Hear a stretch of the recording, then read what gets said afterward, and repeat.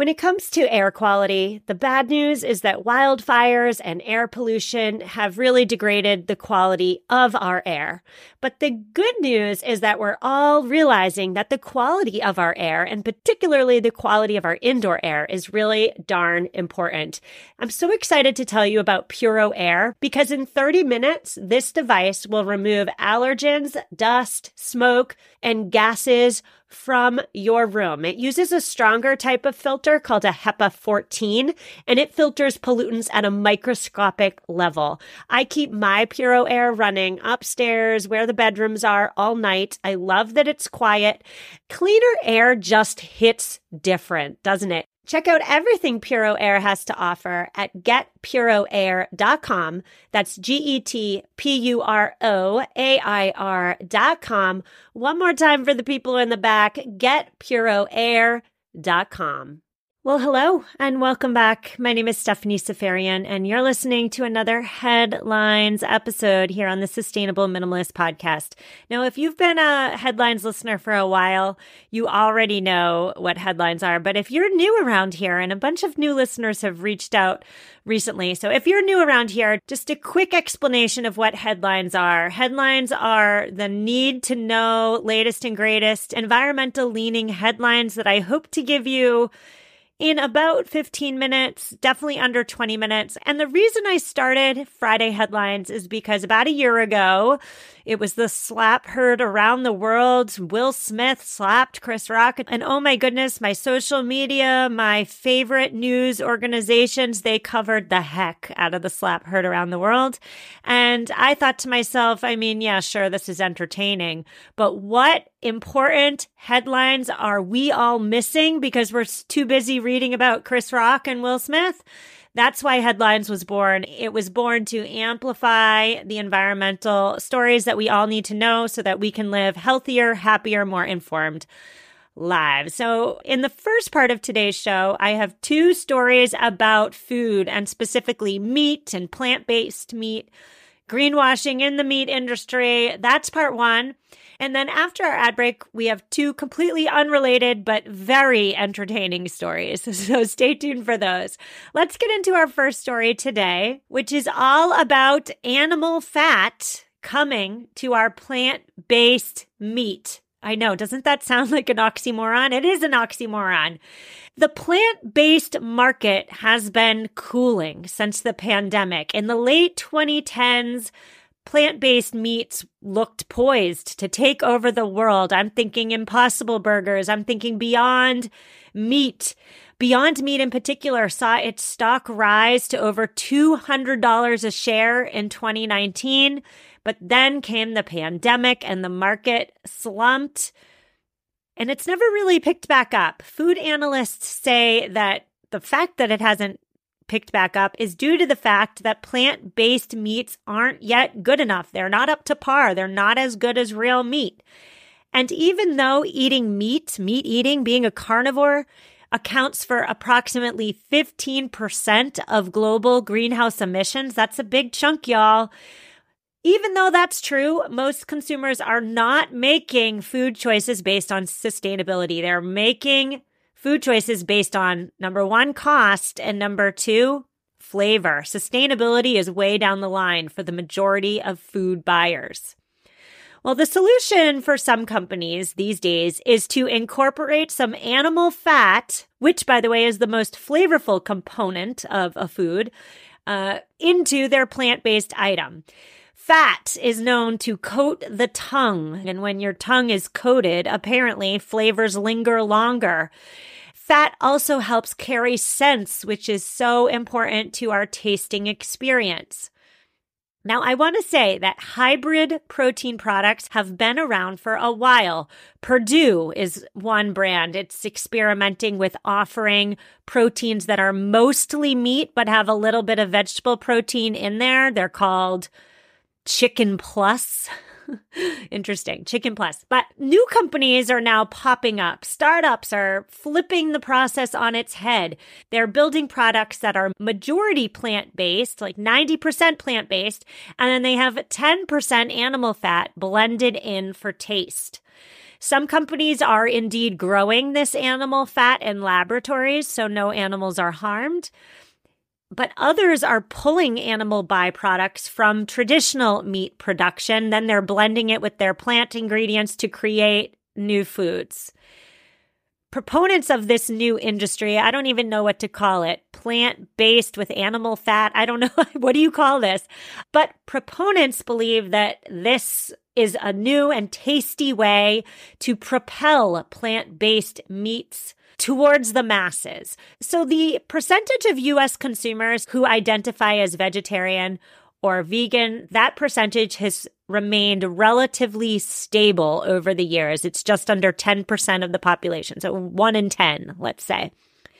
What's interesting to me is that these startups, they're not targeting the vegetarians and the vegans, or even the wannabe vegetarians or vegans. They're interested in targeting that subset of consumers who like meat, are eating meat, but want to be a little bit more sustainable. So do what you will with that information as we move on to our next story, which also is all about meat and food. Some meat companies are trying to persuade consumers that if they just eat the right type of meat, they will be curbing climate change. They will be doing their part. Now, I do not have Hop Dottie burger bars where I live, but perhaps you have a Hop Dottie burger bar near you. And if you do, go check out their menu. Their menu advertises, the usual, the gluten-free options, the vegan options, but they also have something super unusual on their menu, and it is beef that purports to, quote, save the planet one bite at a time. Yes, that is a direct quote from the menu.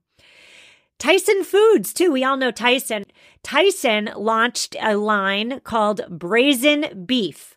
Brazen beef is steaks and other cuts of meats that are marketed as, quote, climate friendly. Yes, it says climate friendly on the package of Brazen Beef. Environmentally friendly, climate friendly, saving the planet one bite at a time. Meat, a hamburger that saves the planet. Come on. My spidey sense is going off, and yours should be too. Let's just talk about Tyson for 1 minute. They're the ones with the brazen, climate-friendly beef. Tyson has said its cattle emissions for brazen beef are 10% below the meat industry's average. Okay, so there is some emission savings there. And by the way, where did they get that 10% lower number? Well, it comes from an accounting auditor that Tyson hired. But anyway, let's table that for a minute. And I would love it if you compared that 10% lower emissions for that beef item with the 89% fewer emissions that an Impossible Burger offers. So you could eat brazen beef from Tyson and save 10% in emissions from the usual, or you could eat an Impossible Burger with 89, almost 90% fewer emissions than a traditional burger. So not all alternative options are created equal, are they? It's not climate friendly or not climate friendly. There's climate friendlier, there's climate friendlyist. And so not surprisingly, environmental organizations have objected to that Tyson label of climate-friendly beef.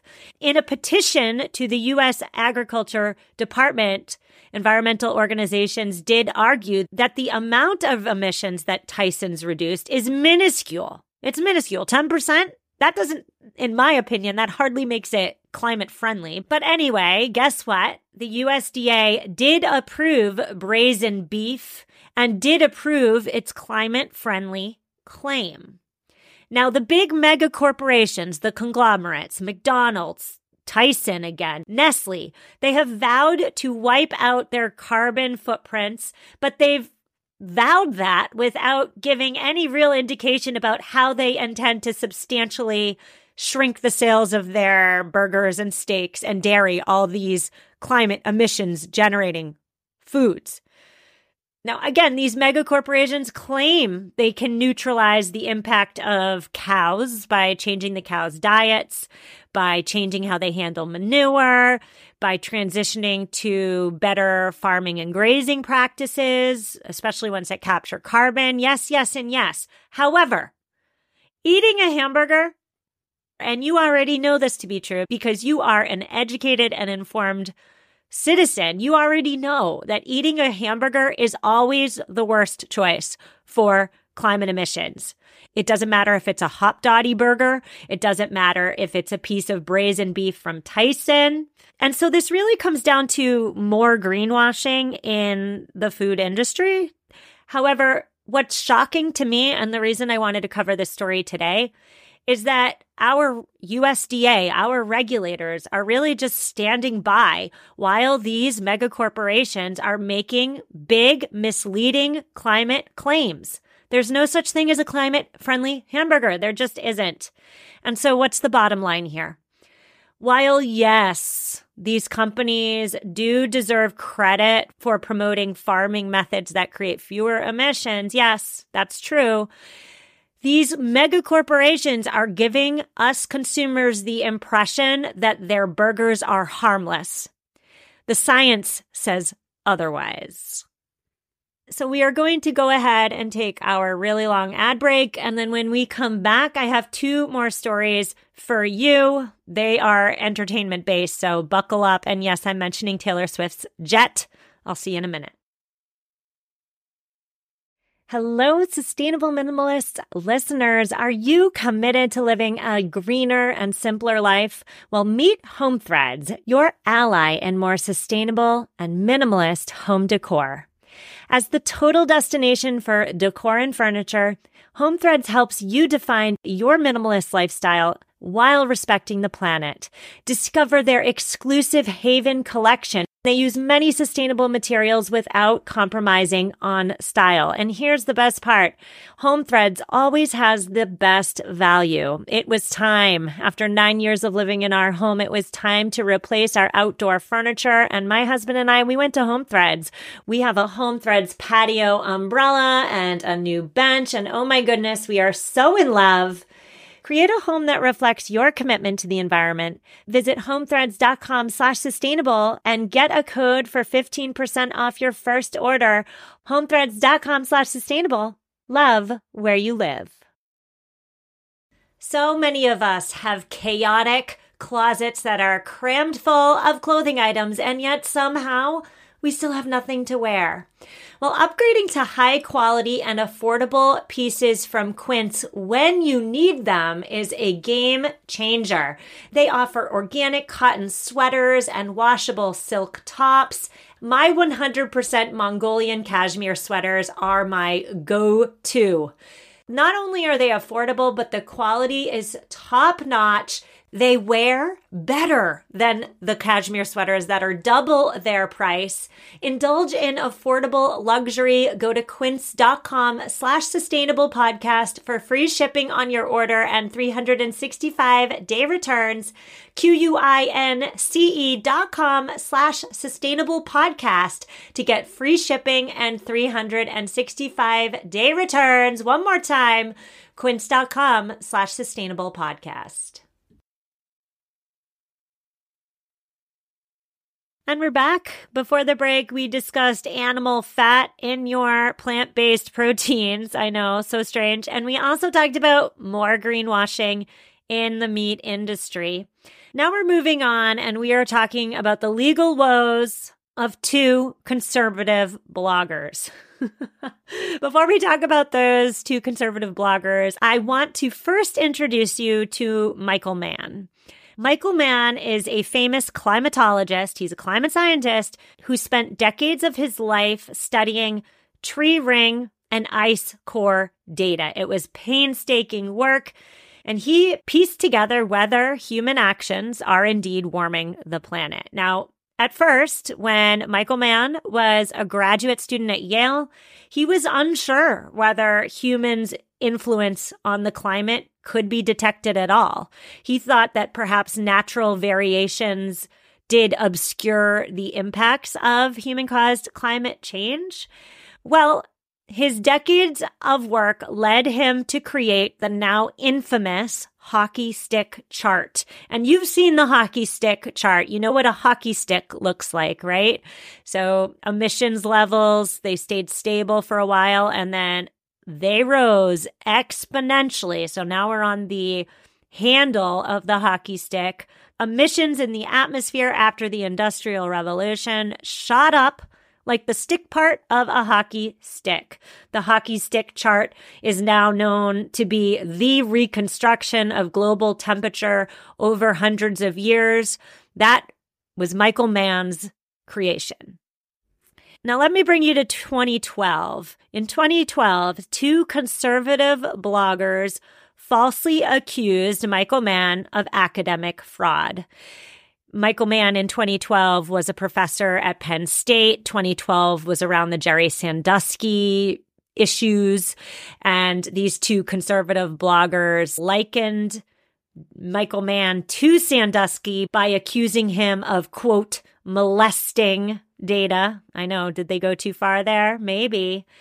Since coming under attack from these two conservative bloggers, Mann has been called a charlatan, a fraud, and much worse. He's had his emails hacked. He's received death threats. There have been demands for his firing. He's been inundated with hate mail. He even received a powder-filled letter. And yes, the powder in the letter did end up being cornstarch, but at the time, he wasn't sure. He thought it was anthrax. So Michael Mann says that the writings of these conservative bloggers have caused him emotional distress. And so now, in 2024, 12 years later, Michael Mann is finally getting his day in court, and he is accusing these right-wing bloggers of defamation. This is a high-profile case happening right now as we speak, so keep your eyes and ears out because the verdict could have big implications on free speech. It could also have big implications with regard to how scientists communicate to the public. So there is this real sense in the scientific community that attacks on scientists, and particularly on climatologists, have gotten out of control. So anybody, right? You have the right to say that gravity isn't real. You have a right to say that, for sure.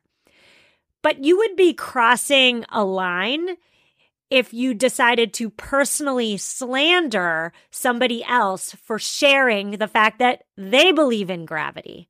That's where the line is now being crossed more and more often in our deeply divided nation. So perhaps Michael Mann is the first in a new generation of science crusaders. Climatologists say that they have been ignored by policymakers, and that is why many of them are resorting to protests and other radical acts to get our government to take notice and finally, once and for all, do drastic things to cut greenhouse gas emissions. Now, you might be wondering, well, what do the bloggers have to say? The lawyers for the bloggers argue that, yes, their clients did post articles that had an awful lot of colorful language in them. However, the lawyers say that their clients are protected under the First Amendment. So stay tuned for the verdict. It'll be out soon, and you can best believe I will be reporting on it here on Headlines when it comes out. Now, finally, before we say goodbye, we've got the Super Bowl this weekend. We've got Taylor Swift and her jet. We all know who Taylor Swift is, right? She's Time Magazine's 2023 Person of the Year. She just made history last weekend because she is now the only musician to win 4 Grammy Awards for Album of the Year. She is gifted with unlimited and largely positive press each and every day. Her travel plans have indeed caused increased attention in recent weeks as she's flying all over to get home for her boyfriend's football games. And the Super Bowl is looking to be no different. Taylor has a concert in Tokyo on February 10th, and her boyfriend, Travis Kelce, is playing in the Super Bowl in Las Vegas on February 11th. With her private jet, Taylor is likely to be able to get across the world in time for the game. Yes, the planet is literally her playground. Well, no surprise. This jet, and any private jet, comes with steep carbon dioxide emissions. Private jet flights are routinely criticized, and not just Taylor's jet. I'm talking about everybody with a private jet. Private jets, they have disproportionately high impacts on climate change. And in 2022, by the way, so yeah, I'm picking on everybody, but in 2022, it was estimated that Taylor Swift was the biggest celebrity carbon dioxide polluter of the year. Between January and July of 2022, Taylor Swift's jet took 170 flights. That is 22,923 minutes in the air. That's 15.9 days, by the way. She wasn't touring that year, so she took an awful lot of flights, but not to get to work. And the average flight time was only 80 minutes. Her shortest flight during the first half of July 22 was 36 minutes. That's from Missouri to Nashville. And this short flight, by the way, so a flight that one could argue could have been a car trip or a train trip or some sort of public transportation, it released 2 tons of carbon dioxide emissions and took 151 gallons of fuel. Now, according to a statement from Taylor's publicist to the Associated Press, the publicist said, quote, Taylor purchased more than double the carbon credits needed to offset all tour travel, end quote, before her tour began this year. However, no further details about where, how, when, how much carbon credit actually happened, who got it. No further details were ever provided. So I will leave you with that as I wish you a happy weekend. If you're watching the Super Bowl, enjoy. I will not be watching because I don't care. We will be back on Tuesday. Reach out if you need me, and take care.